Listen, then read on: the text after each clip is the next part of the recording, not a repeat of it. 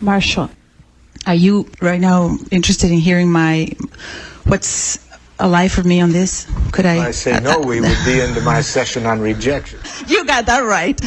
So, okay, I want to... So I will be glad to hear you. I am seeing a differentiation between universal needs and personal needs. Universal needs are just that, and personal needs have a specificity to them. And that when we are offering empathy, if we make the switch between what would be a universal need versus a personal need, then to me there's a breach of empathy. For example, in this came actually in a group that I was with Liz. Let's say, for example, that somebody says, I just wish my husband would get it. He just doesn't get it. So I would reflect, so you're feeling so frustrated because you really want him to understand, as opposed to because you're needing understanding globally.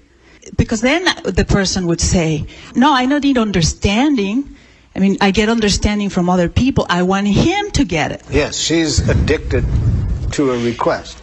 She's getting her request mixed up with a need, which many people do.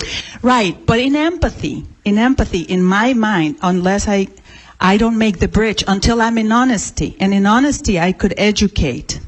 But in empathy, I would just reflect what I'm hearing from her perspective. Because my fear is that there would be a bridge of... In empathy, you would connect with what her feelings and needs are. What you would say, you might want to say that. But it would be very important for you, not in your thinking, to join her in that. Not in my thinking, no. Not in my thinking. In the empathy, you connect only with her feeling and need. But now, of course, we all know that paraphrasing, what you say out loud is not empathy. So then, if I wanted to actually capture her meaning more fully, would I say, you're really needing understanding, are you really, and you're wishing that he would provide it for you? Or how would I capture more fully the fact that... You're needing understanding and would like your husband to give it to you. I would separate the need from the preference. Because one of the worst things that people can do to themselves is mix up needs and preferences. That takes a world which is so abundant and beautiful and shrinks it immediately into a dependence on a specific person taking a specific action. You talk about miserable consequences. That almost guarantees the other person cannot enjoy giving. To have a person's need dependent on your availability. So that almost guarantees the other person's going to hear it as a demand, and even if they give you what you want, you're going to pay for it. Especially when the preference is very strong. The stronger the preference, the less likely you are to get it. Unless you can keep the preference separate and not think of it as the need. To be clear, our needs can be satisfied in many different ways. And whenever we trick ourselves into thinking they can only be met by a specific person, we almost guarantee we won't get the need met. Now, Susan, could you repeat what you said earlier today about needs of... you said two kinds of needs, and that'll help me get clear what I want to say. About the domination structure. Yeah, right. So we come off a construct of the dominator system as one life alienating system, and the partnership or mutual respective needs system as a life giving system. And I've been working with a lot of interest in trying to differentiate needs which arise from the old dominator paradigm, in which we're working off of hierarchical structures, and basically our survival is related to getting approval, liking, so that we get the rewards of that system. That's more than you want? More than I want. Okay. I got it now. Yeah, and the other one being intrinsic. What I wanted you to change is not to say the needs that we're taught by the domination system. I'd like you to call that misrecognition of needs. Okay. Because what the domination system teaches us is not certain needs, but it takes a natural energy, a life energy, that I don't know a quicker way of connecting to this divine life energy than this process that I refer to as needs. When we're in touch with that, fully in touch with that, we imagine how to get these needs met. Life-serving actions. See, all life-serving actions. So, when we're fully in touch with our needs, nature puts into our head images of how to meet the needs. But education in domination cultures blocks this natural process and turns our consciousness of the need into a misrecognition of a need. Is that a jackal, though? Or a giraffe? Or what is... Now, the one... So now she cannot tell the difference. I see where I've confused you with this. So this is just what I meant to say, that the education from the domination structure plays heavily on needs and distorts them through the education into what Michael Lerner calls misrecognition. Misrecognition. I think this is a very important concept in his book, Spiritual Matters. Misrecognition. To really understand how the domination culture functions. So let's quickly define the differences between how I use the term needs, preferences, wishes, requests. I say preferences, wishes, requests, strategies are all this. Preferences, needs, strategies all refer to what actions do we take to serve life. Now, the basic difference that I present in every workshop is a quick handle on how to separate these things, is a need contains no reference to a specific person taking a specific action. A need contains no reference to a specific person taking a specific action. Now, where this gets confusing is to see the difference between what I just said. A need contains no reference to a specific person taking a specific action. So when we say, I have a need for you to understand me, that's not, the action isn't too clear there, but it's still thinking that I need this specific person to do something. So it's not a need. It's got a need mixed up with a request. Yes, understanding is a need for understanding. But we don't have a need for this person to do anything about it. So that's a mixture of the two. So if I'm empathizing with someone and I'm trying to do the distinction and they're really attached to, for instance, my child is the one who's going to do this to make me happy, instead of trying to educate them at a point, and that now point, you're mixing I want up something empathy else. with paraphrasing. Empathy, do not think what you say is empathy. As soon as you think what you say is empathy, we're off target. I'm not following you still. Empathy is where we connect our attention, our consciousness. It's not what we say out loud. So you're saying I don't have to say it out loud, but just that I keep my attention at it. I'm saying what I define empathy is our connection with what's alive in this person at this moment. So what is alive in the person when they're attached to the... The best I know how to what's strategy. alive in it? Well, what's alive in them is being misrecognized by the two things which get us into trouble. Our thinking, this teaches us a certain way of thinking. And the thinking which comes from this leads to self-defeating actions. So, the problem is actions, requests, strategies distorted by our thinking. The thinking leads to misrecognition of the needs and to strategies that are self-defeating. I think I'm following that. What I'm asking for is in the moment when they are seemingly attached to a particular strategy, what can I do to keep... Don't go there. No, even in my mind, to see the light in them. You hear their present feelings and needs. And what is the need? You connect with that. I'm not. It might be a different need different times. I mean, it probably is. One thing I take from what you're saying, the more tightly they're attached to it, the more energy there is around that need, the more desperately they're wanting it.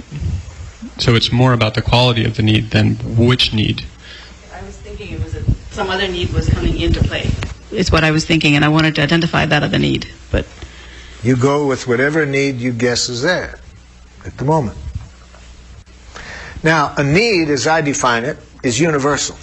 All needs are universal. Anyone in the world has the same needs. So you won't see anything strange, whether it's a man or a woman, regardless of religion, regardless of level of education.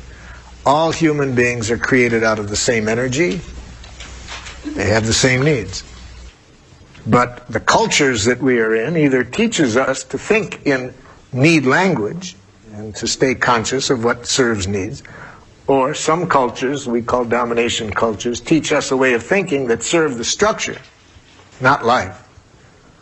And perhaps the most significant one of these, which I'll be talking about largely tomorrow in my sessions, is, I guess all of you know by now, I consider the most important human need, the need to contribute to life, that's my language, the need to enrich life, contribute to life, make life wonderful for ourselves and others, which Viktor Frankl calls man's search for meaning. This is probably the most important human need of all. And domination cultures, jackal cultures, really work on this and translate and transfer that very life-serving need into tricking people into misrecognizing this as a need for money, status, approval. So, our whole education is designed because that need, people cannot act as a slave when they're really in touch with this, you see. So, to make us slaves of culture, domination structures, we have been educated to get these other things as the good life. That takes a powerful education to make us so stupid. I'm still having a question about what Jananthi was saying, and I was wondering if you could give us an example of how do you empathize with someone who is extremely attached to their preference of getting that need met. So they're attached to what? I need him to love me. Great. Okay, I hear you have a need for love that isn't getting met. No, but I really need him. I didn't say I said that out loud. I just hear your need for love isn't getting met. Empathy is not what we say. Okay, so what might you say? Nothing. You would say you'd rather say nothing. I might say nothing. At times I might say, so you think you need him to love you? You call it the thought. You think you need him to love you? Marshall. And I'd say, no, I don't think. I feel that. So you strongly want that. You strongly want him to act in a way that will meet your need for love. Or if the person is addicted to me saying the words, I'll say it, because that has nothing to do with empathy. For example, I was working with some street gang members that had been arrested for violent behavior, and they were a little skeptical. They were forced by the judge to spend time with me. So they were underwhelmed at the prospect of having to study with me, and so I said, I'm glad to have some time to share some communication skills. I got no further out of my mouth than communication skills, and one of them said, communication skills? So you're surrounded on a street corner, and you think, and you know, you got 3 members from another gang surrounding you, and one of them has got a gun, and you're going to communicate shit. So I said, are you feeling fearful of under those? I ain't afraid of anything, man. So you want me to know life can be dangerous in your community. You got that right, man. So I'll use whatever words, but I was still hearing that he was feeling strong feelings and had a need for some understanding of what could happen in his community. So whatever words I use is not as important as where am I connected. The words are not empathy. The connection is the empathy. When this person feels that I'm connected at this level, that's empathy. Not when I think I'm giving them empathy. When this person feels the connection at this level, whatever words get me there, I'll use. But where I put my attention is just there. The words I use may be another thing. So in an empathic response, not just the empathy, assuming that you're already in empathic connection, but that you want to provide an empathic response, you may use the words that the person is expressing, even if your consciousness is clear about the difference. Am I hearing this correctly, Marshall, or not? Roughly, but there's some things that I try never to reflect because I think it just hurts the other person to hear any verbal reflection. For example, any connection of forces outside of themselves to their feelings. So, my husband really hurt me when he left me. So I won't say, so you're feeling hurt because your husband left you. You see. So I don't want to reflect back any language or, these damn elections are the most farcical thing I've ever seen. So you're annoyed by the elections. No, I don't. I try never to connect, even verbally, a person's pain to forces outside themselves. If I'm going to connect with the pain, immediately to a need. How often do you connect the pain to people's thinking? How often do you say it that way versus just going straight to the need? I'm not sure what you mean, John. When would I ever go to their thinking? I really try never to hear what another person thinks. I just do not want to live in the world of thought. So I try never to hear what a person thinks. In life, generally, I try never hear what a person thinks. I enjoy life much more when I never hear what a person thinks. So not that the thinking might be causing the suffering. You wouldn't go there. That the thinking would be creating the suffering. You don't reflect that. No, I hear the need behind the Just thinking. go for the need. That thinking has gotten enough airspace in the last 5,000 years. Now, I do think that some thoughts I listen to when they follow my needs. When I've expressed the need, and my need... Let me change my statement to only express thoughts when you're sure you have first made clear to the other person what need of yours is being met by your thought. Example? If I said to you, I really think the media in the United States is one of the most dangerous phenomena I've seen in all of my studies of history. Now, that would be my thought, you see. The need. I'm really in pain about the media in the United States and need some empathy. I really think that it is the most dangerous phenomena in the United States, in history. So there, I need empathy. That's really where I'm coming from. So then my thoughts come alive. You see that the thoughts are in the service of needs. But the thoughts that I'm telling you that I try never to go to are those disconnected from needs. I try to go to the needs. What needs are these thoughts serving? The thoughts cut off from the needs are dead. I'm hearing you translate. I guess what the need is behind the thoughts, yes. I'm really concerned about the media because I'm afraid that it's doing blah, blah, blah. Would it be the because? Because I'm afraid that, no, that starts getting into a thought. Because I have a need. The more I can express the thought as a need, the more connected to life I am, the more likely I am to get the need met. So would you retranslate what I said? Say it again and I'll translate it. I'm really upset about the media in this country because I'm afraid it's corrupting blah, blah, blah. Because you really have a need for clarity and a need for integrity in what you hear. Okay, then what if I say, because I have a need for integrity and clarity? Yes, that's coming from your need. Not making an analysis of the media. Could you give us some examples of translating preferences or strategies into needs? We don't want to translate strategies into needs. Well, if someone's presenting really a strategy as if it's a need, how would you translate that? Are you making? Yes, I have a need. Well, here's a pure confusion of strategy and preference, not mixing them together, but just I have a need for you to spend time with me.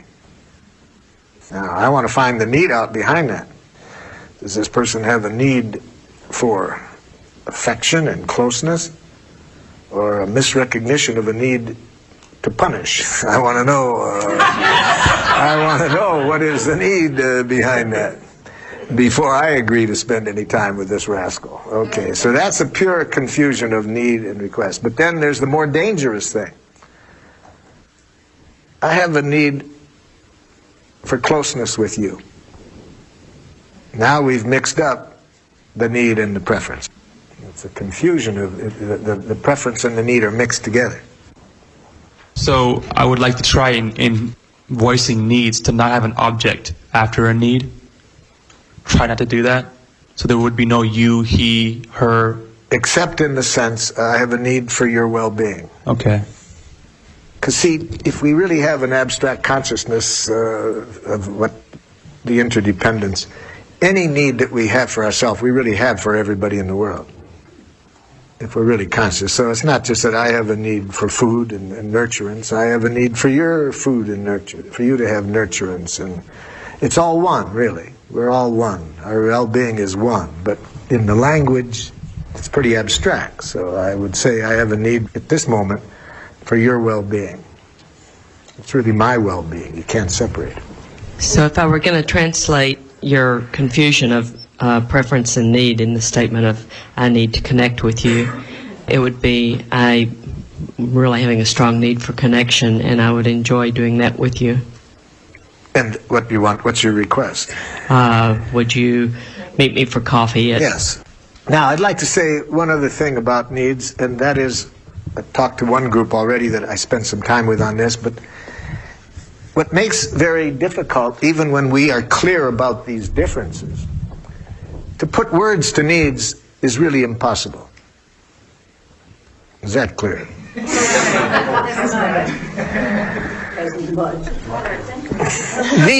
Needs are ascriptive, not descriptive.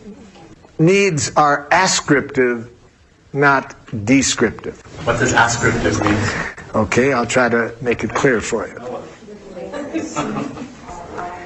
We have defined pretty well as a culture, I think, so we can get just about 100% reliability on whether the color you're wearing is red or black. There's still some, in some areas, some vagueness, but for the most part, where we have pretty clear, agreed upon, mutual ways of defining certain things that we observe.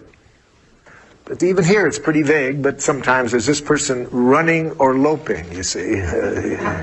But for the most part, we call these descriptions, observations. You see, you have pretty good reliability between people on what the color is. Was she wearing blue jeans or a skirt? That's descriptive language. But was that outfit she was wearing attractive or not? That's ascriptive, subjective. Now, let me confuse you just a little bit further for a moment, and then I hope I can bring it together. So, ascriptive, the semanticists warn us about words. Be conscious that the map is never the territory. Be clear that when you make an ascription, you use words, that is not the territory. The map is never the territory. So that's why it's so important to separate observation and evaluation. You don't say, that is attractive. No, I have words called attractive I would put to this. This is my ascription of meaning to this. This is my analysis, my interpretation. That needs are not descriptive. It's like a painting. This is so beautiful. This is similar to why the Jews do not like to use the word God. You see, they don't like to pronounce it or print it. You don't want to cheapen it by something that you think you can put a word on. Do not mistake the map for the territory. It's horrible to take something so beautiful and put an ugly word on it.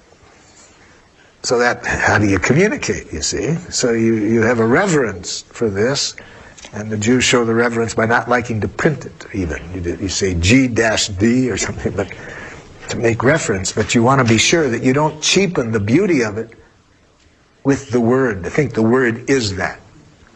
So all we can do with needs, they're too beautiful. They're part of this divine energy of the universe. They're too beautiful to put words on. So we just have to accept the limitations of language, that we're never going to really describe the beauty of what's alive in us. But we do the best we can with the words. That's ascriptive, you see. So that's why we can all have different ways of different words to put on it. So the words I use for myself to describe my needs are usually not very likely to be what I use with other people. It's like when I speak English in Europe and in Africa and other places, I speak translator English.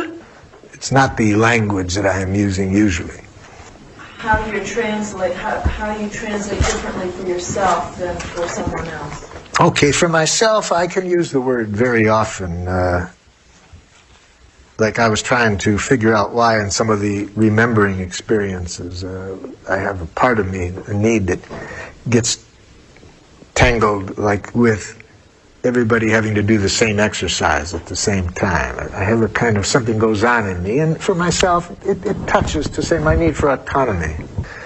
But if I'm talking to a 5-year-old, I don't say, is your need for autonomy being threatened? I might say, so you have a need to choose for yourself when you do something. Okay?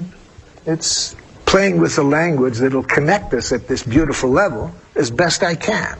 I just accept the very limitations of language. So when we're, in quotes, correcting people in workshops, it's mainly to not get this mixed up with this, and not get these things mixed up with this. But the actual words to put on there, you have to experiment until you find words that work for you when you're speaking with yourself and connect you at this level with other people. But that's... In case you're wondering, we're listening to Marshall Rosenberg, the founder of Nonviolent Communication, and this is the Magical Mystery Tour. I just accept the very limitations of language. So when we're, in quotes, correcting people in workshops, it's mainly to not get this mixed up with this, and not get these things mixed up with this. But the actual words to put on there, you have to experiment until you find words that work for you when you're speaking with yourself and connect you at this level with other people.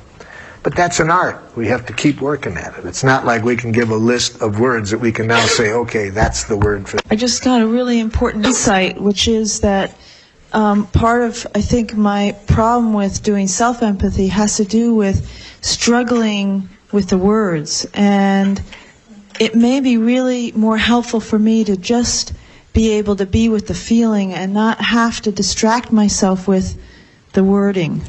That if I can use the wording to just clarify, go with the feeling and the needs without worrying about the words. Yes, that's what I'm saying, and that I could use words or language only as a way to get me closer to a feeling, but as long as it starts detracting from that process, I can throw it out the window, and that's really very, very helpful for me to get that insight, because I was stumped. Now you got it. Thank you. Yeah.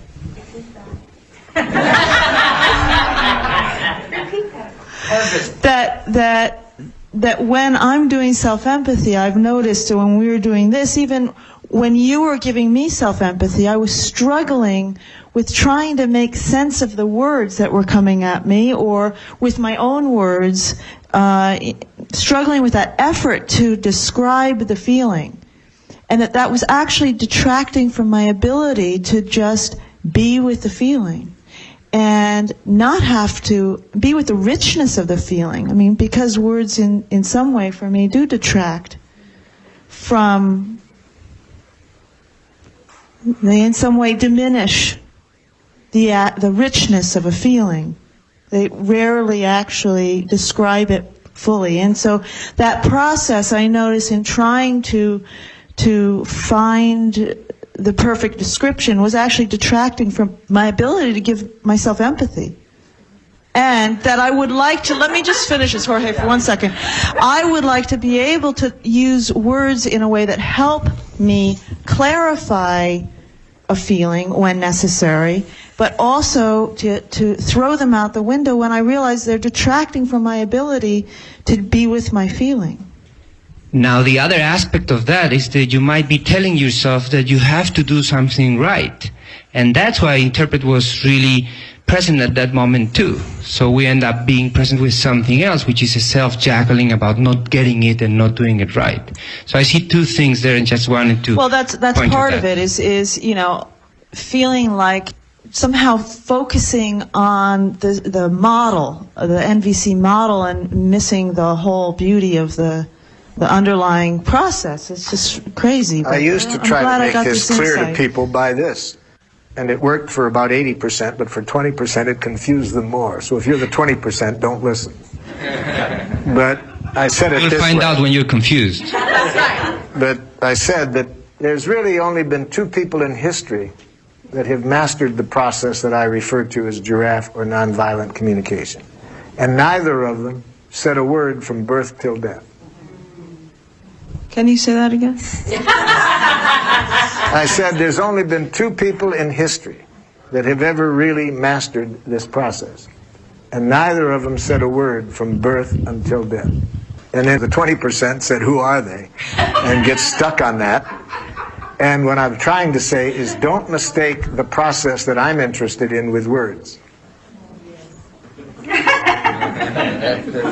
I'm not one of them.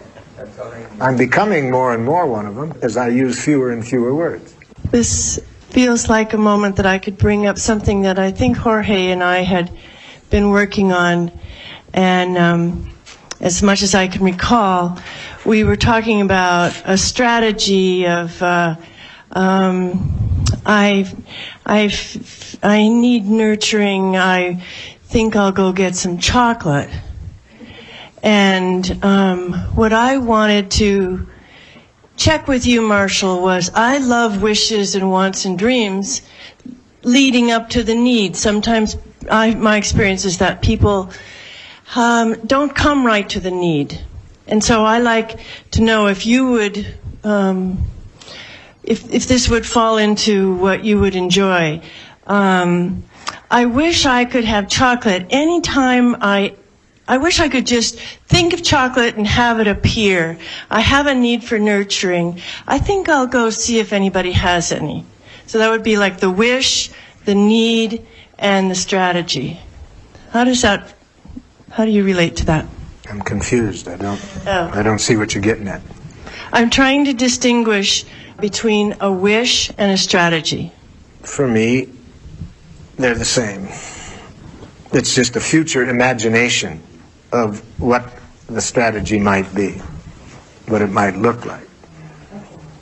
So a wish would be a future imagination of what a strategy might look like. And I would say when I see the person going out to the kitchen or going to get the food, I would say before you get to that strategy, what's your need?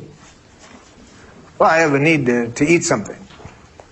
Well, that's a strategy. What's your need? Well, I don't know what I need, but, just very often it makes me feel better to eat that. So very often people use strategies that have worked and reduced some anxiety or something, but they're not clear what the need is, but it does give them a little bit of release. So they end up with strategies that a little bit calm them down, feel better, but don't meet their basic need. So I need food would only be one level of the need. It would just be... So I ask very often with people that I've been who tell me they're concerned about their weight, could you tell me what need of yours is being met by eating right now? Are you hungry? Not really. So could you help me understand what the need is? Well, I thought if I ate something I'd feel better. Well, but that's a strategy that might leave you feel better. What's the need? You're not at all connected to what the need is. So we end up with what strategies we recall from the past maybe left us with some pleasure. Try to apply them and hope that they'll work without any consciousness of what the need is. So would reducing stress be a strategy as well? Reducing stress? Yeah, you said, Well, I think we have a need for calm and peace, and so to meet that need for calm and peace, we might do things that meet that need. The problem is we might get the need met by certain actions, but it doesn't meet other needs for our health, for example. So then we have to find strategies that meet all of our needs. Marshall, what about needs and values? Sometimes I find with people, if I say something like, so it's really, really important to you, really value this, it gets another kind of a flavor of something. I think as we move up the ladder of needs from the more concrete physical needs to more abstract spiritual needs, at least in English, the word value seems to fit better for some people than the word needs, especially if they had higher educational levels. But basically, I think they're all values and needs I use interchangeably. But I wouldn't think of saying I have a value for food at the moment. It'd be more a need. But maybe a value for respect. But I think the need comes closer to it. Well, have we infused it more or clarified what you had in mind by this time? I'm actually very excited. I'm really wanting this great clarity, like real coherence as to this aspect of the model. And I'm very, very excited with that precision. And John was about to say something, then I have something to say, but I'm also feeling very excited because I'm getting this hit of that we as human beings have been given this gift of something in here that, among other things, has allowed us to produce language, to interact with one another. And that when I heard you say about two people who never spoke a word from birth to death, I'm pretty sure my cat will fall in that category. But he doesn't have this gift. And I don't want to give up this gift to be in the process. So my excitement is of a pretty amorphous, but a vision of some possibility of getting to a place of being in that process without losing this. Whether that means we use language or not, I don't care. Maybe, I don't know about that. Whether many of the cultures around the world that still exist, that have a process language, they don't confuse the word with the thing. They have a process language. Most of you, I guess, have heard me tell about my experience with the Orang Aslis, where my translator really told me before the session he was going to have a hell of a time translating if I used any use of the verb to be. Because he said we don't have it in our language. And I just stood and thought for a few moments, what would life be like if I had never been taught the verb to be? If you want to get more clarity on that, read in the research E prime. E prime. See, there have been a movement for about 50 years of people that have wanted to replace our language with an E prime language, a language in which there is no verb to be, a process language, you see. And I was just thinking when this person said that, of what would life be like? And then I said to him, but my God, how are you going to translate for me today if I want to insult people or call them names? I mean, how can I think of going through a day without insulting people? I said, for example, if I want to say to somebody, you're selfish, how would you translate it today? Oh, he said, Marshall, that will be very hard. Let me think for a moment. You see, we just don't think that way, he said. We just don't think that way of what somebody is. So if you said you're selfish, I would say to the person, Marshall says that he sees you taking care of your needs, but not the needs of others. He would like you to take care of the needs of others as well as your own needs. Pure giraffe, you see. Pure giraffe. Then he looked at me, and I'll never forget the look on his face. He said, Marshall, why would you ever call a person a name? Well, I had to educate this poor savage.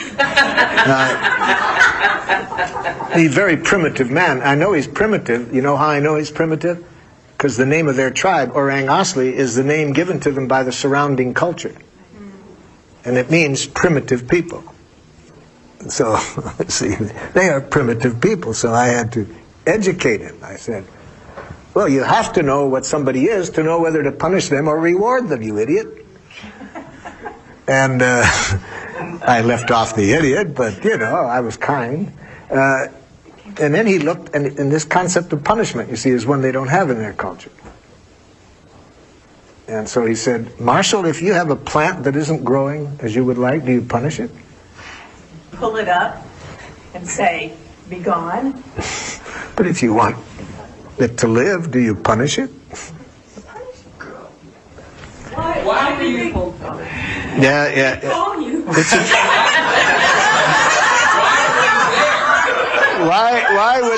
Why would they ask a jackal speaking person like myself to teach them their natural language? It's a sad, sad story. They were living quite happily for generations in the jungle, in trees, and logging interests were destroying their habitat. And their one senator for 60,000 people heard of my work in Malaysia and asked while I was there if I would teach them how to speak giraffe with jackal-speaking people. He said, we have other consultants offering us free services. They're willing to show us how to use guns to get our land back. You said that E prime? E prime is this movement. E dash prime is a language in which no verb to be. It's also the title of a book. It's a book about this title. Yeah. Marsha, I'd like to hear some of your comments about what I'm going to say. I've been experimenting with switching the feeling and the need, and the need that I say when I'm self-empathizing, and seeing that it's actually a request. For instance, I'd say, well, maybe I have a need for sexual expression.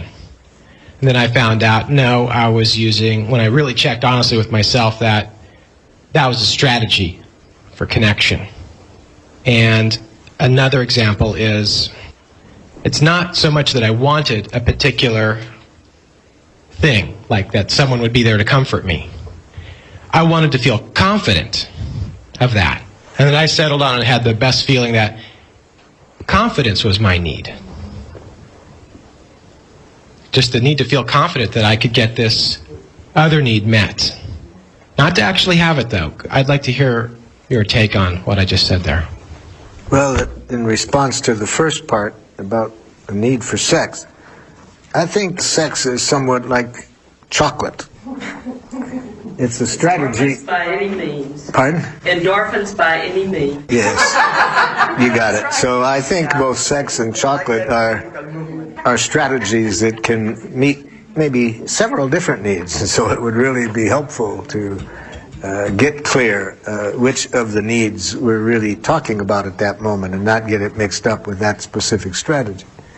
So if I'm hearing you clearly, most often in your experience, what I see written on our sheets, sexual expression, is truly a strategy. I think if we really work hard at getting a descriptive language, we'll come up with almost every word on that sheet for needs. We'll probably come up with much better words, and maybe we'll see there's really 2 or 3 needs mixed in with the words on the sheet. That's a very primitive outline of needs.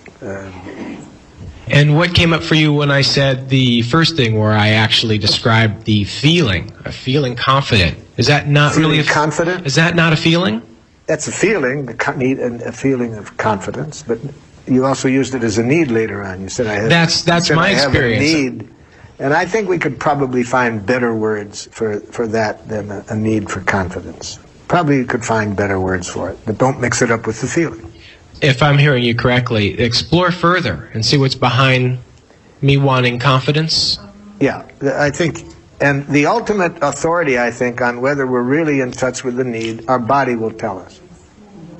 Our body will tell us when we really get closer to what the need is. It's my best authority on what, at the moment, are the best language I can use. My body tells it. I've noticed a great body shift, or shift in my body, when I've gone ahead and said that to myself. Then it's getting closer to it, and if it works for you, then you might just keep using that. But I'm willing to continue to explore naturally, but I just want your input on that. Thank you. Is poetry one of the ways to get at or express needs? It's kind of an art form, so whichever words really resonate to life, get you most connected to the life alive in you. Yes. But of course the poetry that works for me, it may not at all connect the other person with what's alive in me. So how to use a language that connects us both ways.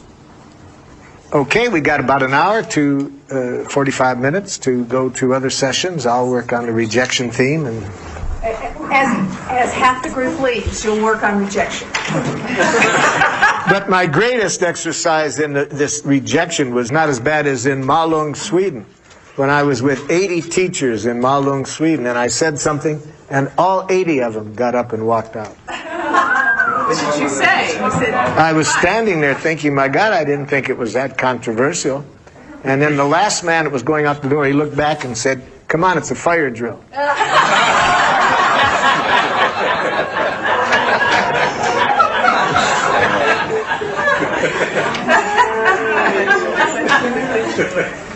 We've been listening to Marshall Rosenberg from a workshop on needs and empathy that he did back in the early 2000s. And here's Marshall Rosenberg demonstrating nonviolent communication. Well, I'm glad that you have all decided you'd like to work on learning some giraffe. There's nothing I like better than to share this process of giraffe or nonviolent communication or compassionate communication. These are all words that I use to describe the process, but whatever we call it, I'm always glad to help people practice integrating it into their lives. So I'm hoping you have some concrete situations I could show you how it works in, or questions. So anybody have any ideas as to how we can get started? Yes, like I heard you say in your lecture, you have a difficult time, or the most difficult time with your family and your lover. And that's how I find my life also. It's somehow much easier to open my universal heart to people outside of me than it is to open my heart of hearts to my family. Well, I'm glad you want to work at that level, because I'm sure we can all get a better idea of how giraffe works in that. Let me be your lover, for example. And what kind of jackalish thing might I say that makes you forget all about these good ideas of compassion? You're too sensitive. Ah, so I give you a diagnosis. Yes. You're too sensitive. Well, the very fact that you find that a difficult message tells me what ears you wear, you see. Mm-hmm. That tells me that you probably are wearing these jackal ears turned inward. Definitely. And if you do that, then you start to take it personally. You start to think there is such a thing as being too sensitive, and that's wrong to be that way. There's something wrong with you. Mm-hmm. And then you start to feel like PPPPPT, pretty poor protoplasm, poorly put together. That's it. Yes, of course. It's very easy when confronted with a diagnosis yielding jackal with these ears to take this in and think that there's something wrong with us, or to put these ears on facing out and diagnose the jackal for diagnosing you. So that would work this way. You're too sensitive. Well, you're judgmental. You see. And or you can be earbidextrous. You can hear a little bit of both. You see, you can both take it personally and you can judge at the same time. But of course, we all know the pain that both of those leads to. Right. See, what I've learned, and the more I learn to practice putting on these ears, which I'll give you a chance to do now, is that when I have those ears on, I see that the messages that are the hardest for me to hear are the ones that the other person's in the most pain and the most need me to hear their pain and not get caught up in the judgments. So now with those ears on, when the other person said, you're too sensitive, you will not hear anything being said about yourself. You will only hear that that person has some feelings and needs, and that says nothing about you. So let's try that out. I'm going to say the message as this other person, and now the first words out of your mouth are going to be, are you feeling? And you're going to try to connect with the feelings, and then you're going to say, because you are needing, and you're going to try to connect with the person's needs. And if you're not able to do that yet, because you're just learning how to use the ears, we'll have this trained giraffe coach you. All right. All right. You're too sensitive. How how are you feeling? Oh, excuse me. Excuse me. Asking a person how they're feeling often makes us look like a jackal. We look like we are a psychoanalytic jackal. Correct. Psychoanalyzing them, you see. No, we don't ask how a person feels with those ears on. We sense how they feel and check it out with them. Are you feeling? And guess what that person's feeling. Try that. You're too sensitive. Are you feeling sensitive? Okay, and let's see if we can get another word for what kind of sensitivity, like what kind of emotion might this person have? My lover usually hurt. Ah, so sense that. Say, are you feeling hurt? Are you feeling hurt? Now say because and hear why the person's feeling hurt. Are you feeling hurt because of what I said to you? Oh, hold on. Here's what you're doing. Right into the jackal's jaws. Because see, what you said is, are you feeling hurt because of what I've said? And as soon as you do that, you are taking responsibility for the jackal's feelings, which is not good for the jackal, because when we feel responsible for the other person's feelings, we cannot respond from compassion. Then we feel guilty. We feel we've done something to hurt them. So no, it's not, are you feel hurt because of something I said? Are you feeling hurt because you would have liked different understanding than you received? Or are you feeling hurt because you would have liked to have heard what I said expressed differently? See, we want to hear the feelings and the needs of the other person without hearing that we are the cause of that. Our behavior is never the cause of other people's feelings when we have a giraffe consciousness. It may be a stimulus, but never the cause. As long as we feel the cause of another person's pain, we can't really give them the empathy that they need to heal from the pain. So let's try it again with, are you feeling hurt because you would have liked or because you are needing? Let's put that focus.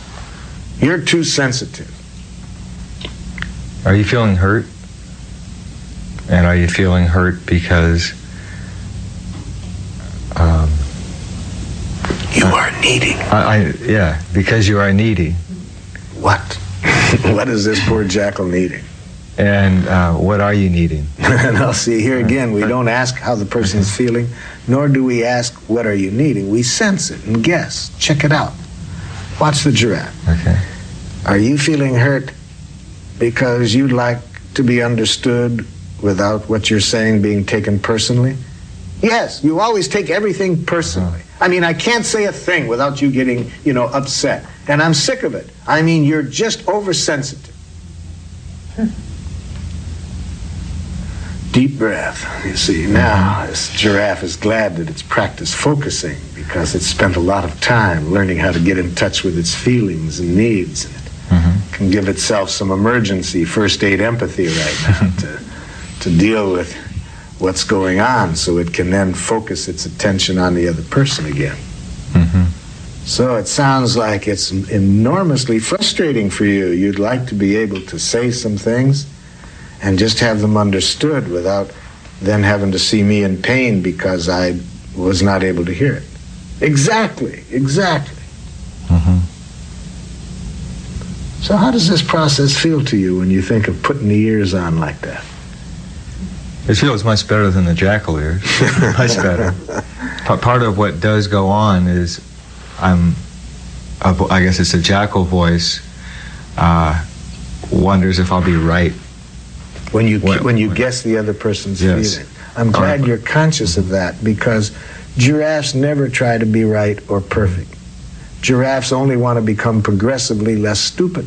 You see, if you want to be right, then we get so afraid that we're afraid to guess what the other person feels, and then we ask, how are you feeling? Because we don't want to be vulnerable and show what we're guessing. But if your want is to become progressively less stupid, then if I haven't been right, being wrong gives me a chance to learn. Sure.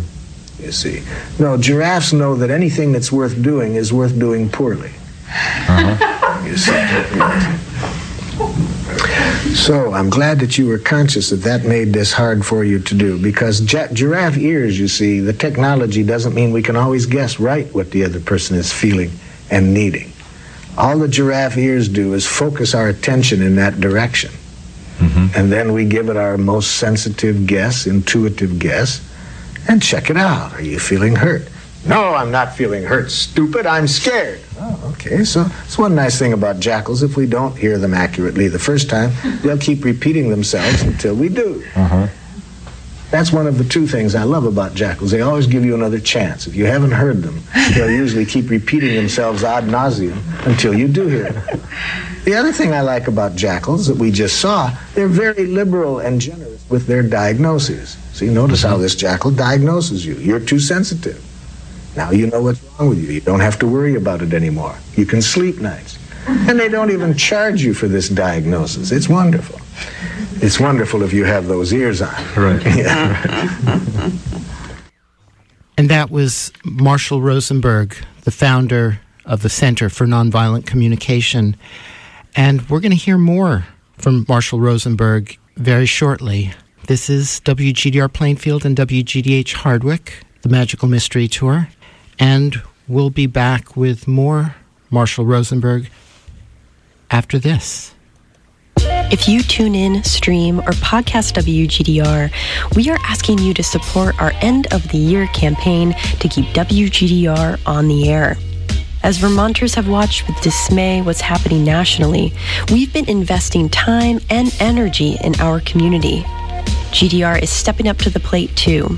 We need your help more than ever. When you make a donation today at WGDR.org, you help us to continue to bring you programs like Democracy Now!, Curse of the Golden Turnip, Wood Warblers Jazzgrass, Relocalizing Vermont, The Magical Mystery Tour, Lessons from a Radical Model, Acoustic Harmony, Geezer Rock, and many more forward-thinking public affairs and uniquely curated music shows. Go to WGDR.org and make your end of 2017 tax-deductible donation today. Everyone who donates $25 or more to our end-of-year campaign will receive a limited edition WGDR mug featuring the work of local woodcut artist Mary Azarian. Go to WGDR.org and click Donate today. And those mugs look great. And here's more for Marshall Rosenberg. I was reading a passage of a book by John Powell called The Secret of Staying in Love. In this passage in the book, John Powell was mourning deeply that he had not expressed a lot of gratitude that he felt toward his father, and he had never expressed this gratitude while the father was alive. And it was very sad for him to see just how much his life had been enriched by the father, and yet he hadn't expressed this gratitude. And he got in touch with what kept him from doing it. What kept him from expressing the gratitude is while the father was alive, he had so much anger toward the father that he didn't get in touch with the gratitude that he also felt. And this is so for most of us. When we're in a lot of pain and we don't know how to deal with the pain, we get stuck in the pain. And even though things are enriching our lives, it's hard for us to put our focus on that and to celebrate that and to express gratitude. So our ability to express gratitude well is highly correlated with how well we're able to express our pain and receive empathy for our pain and transform the pain. The better we're able to do that, the more access we will have to celebrating that in life which is enriching life.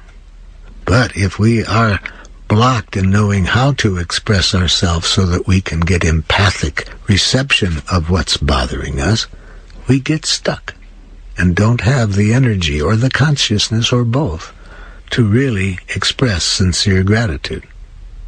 Having read what John Powell wrote about his sadness at not having expressed this gratitude he felt toward his father, I wondered, oh my goodness, what gratitude might I have within me that I haven't expressed yet, that I would hate not to express?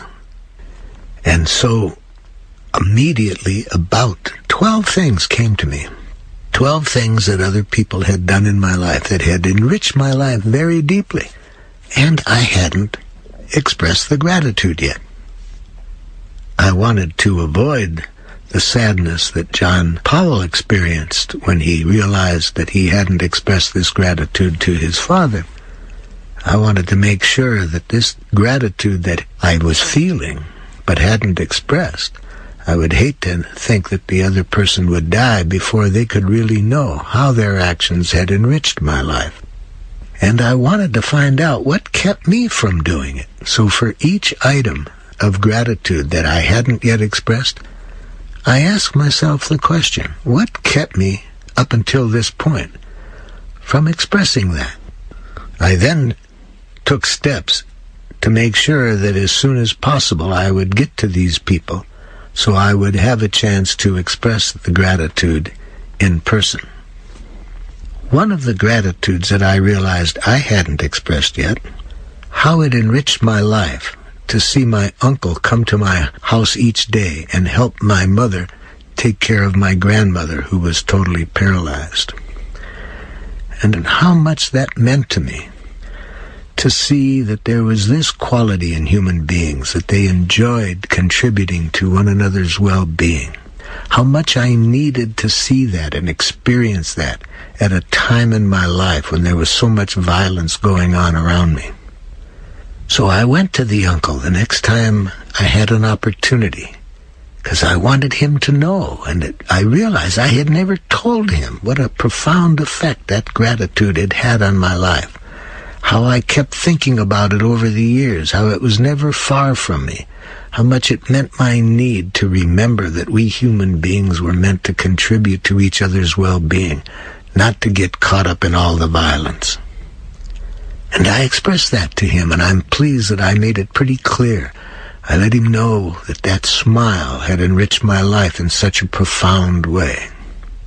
And I could see in his eyes that he received the gratitude. I could see how it was enriching him. And I also asked him, I said, Uncle, how did you learn to do that? How did you learn to stay compassionate? I understand that you had a rough upbringing, that you went through a lot of trauma in your life. How have you managed to stay compassionate so well? And he liked the question, and he thought for a while, and he said, well, you know, I was very fortunate to have good teachers. I also happened to be around people who I saw enjoyed contributing to other people's well-being, and it was easy to learn from them. And I said, could you give me an example who one of these people were? Oh, he said, you know, the best teacher of all I had. It was your grandmother. Well, of course, when you lived with her, she was very ill. But when she wasn't ill, oh, how wonderful it was to be around her and to see how she contributed to people's well-being and how much joy she felt in that and how much people received from that and how much they enjoyed her presence. So I learned so much from her. And I said, could you give me an example, Uncle, of one of the things that she did that had great power for you in helping you remember the joy that we feel in contributing to people's well-being? He said, well, there's so many things she did, it's hard to pick one out. He said, well, has your mother told you about the time that she brought Taylor and his wife and 2 children into the house when they lost their house during the Depression, and they stayed in the house for 5 years? I said, oh, yes, my mother told me that story, Uncle. And then he went on and told me 2 other examples of how my grandmother helped people in distress. I said, oh, yeah, my mother told me that. And he said, well, then certainly she must have told you about Jesus. I said, what? No, she didn't tell me about Jesus. So he went on to tell me this story about Jesus. One day a man showed up at my mother's back door. He had a wild beard, and around his neck he had a tree branch in the rough shape of a cross. And like many people did, knowing my grandmother's generosity, he said he was hungry and would appreciate some food. So she invited him into her kitchen, and while he was sitting there eating, she asked him his name. And he said, my name is Jesus. Now my grandmother then asked him, and what is your last name? And he said, I'm Jesus the Lord. When my uncle came in the room, my grandmother introduced him as Mr. the Lord. My grandmother's English wasn't too good. She then asked this man, "Where do you live?" And he said, "I don't have a house." And she said, "Where are you going to stay tonight? It's very cold outside." He said, "I don't know." She said, "Would you like to stay here?" He stayed 7 years. After my uncle told me that story, I asked my mother that night, "Mother, how come you never told me the story about Jesus?" "Oh," she said, "I thought I had. There was a story like that almost every day about your grandmother." I was very touched about this story of my uncle telling me how he had been enriched by my grandmother's generosity to people, and how that strengthened him to enjoy being generous. And my grandmother was a very large woman, but she was a very skilled dancer. And she loved to dance. And she used to say often, "Never walk when you can dance."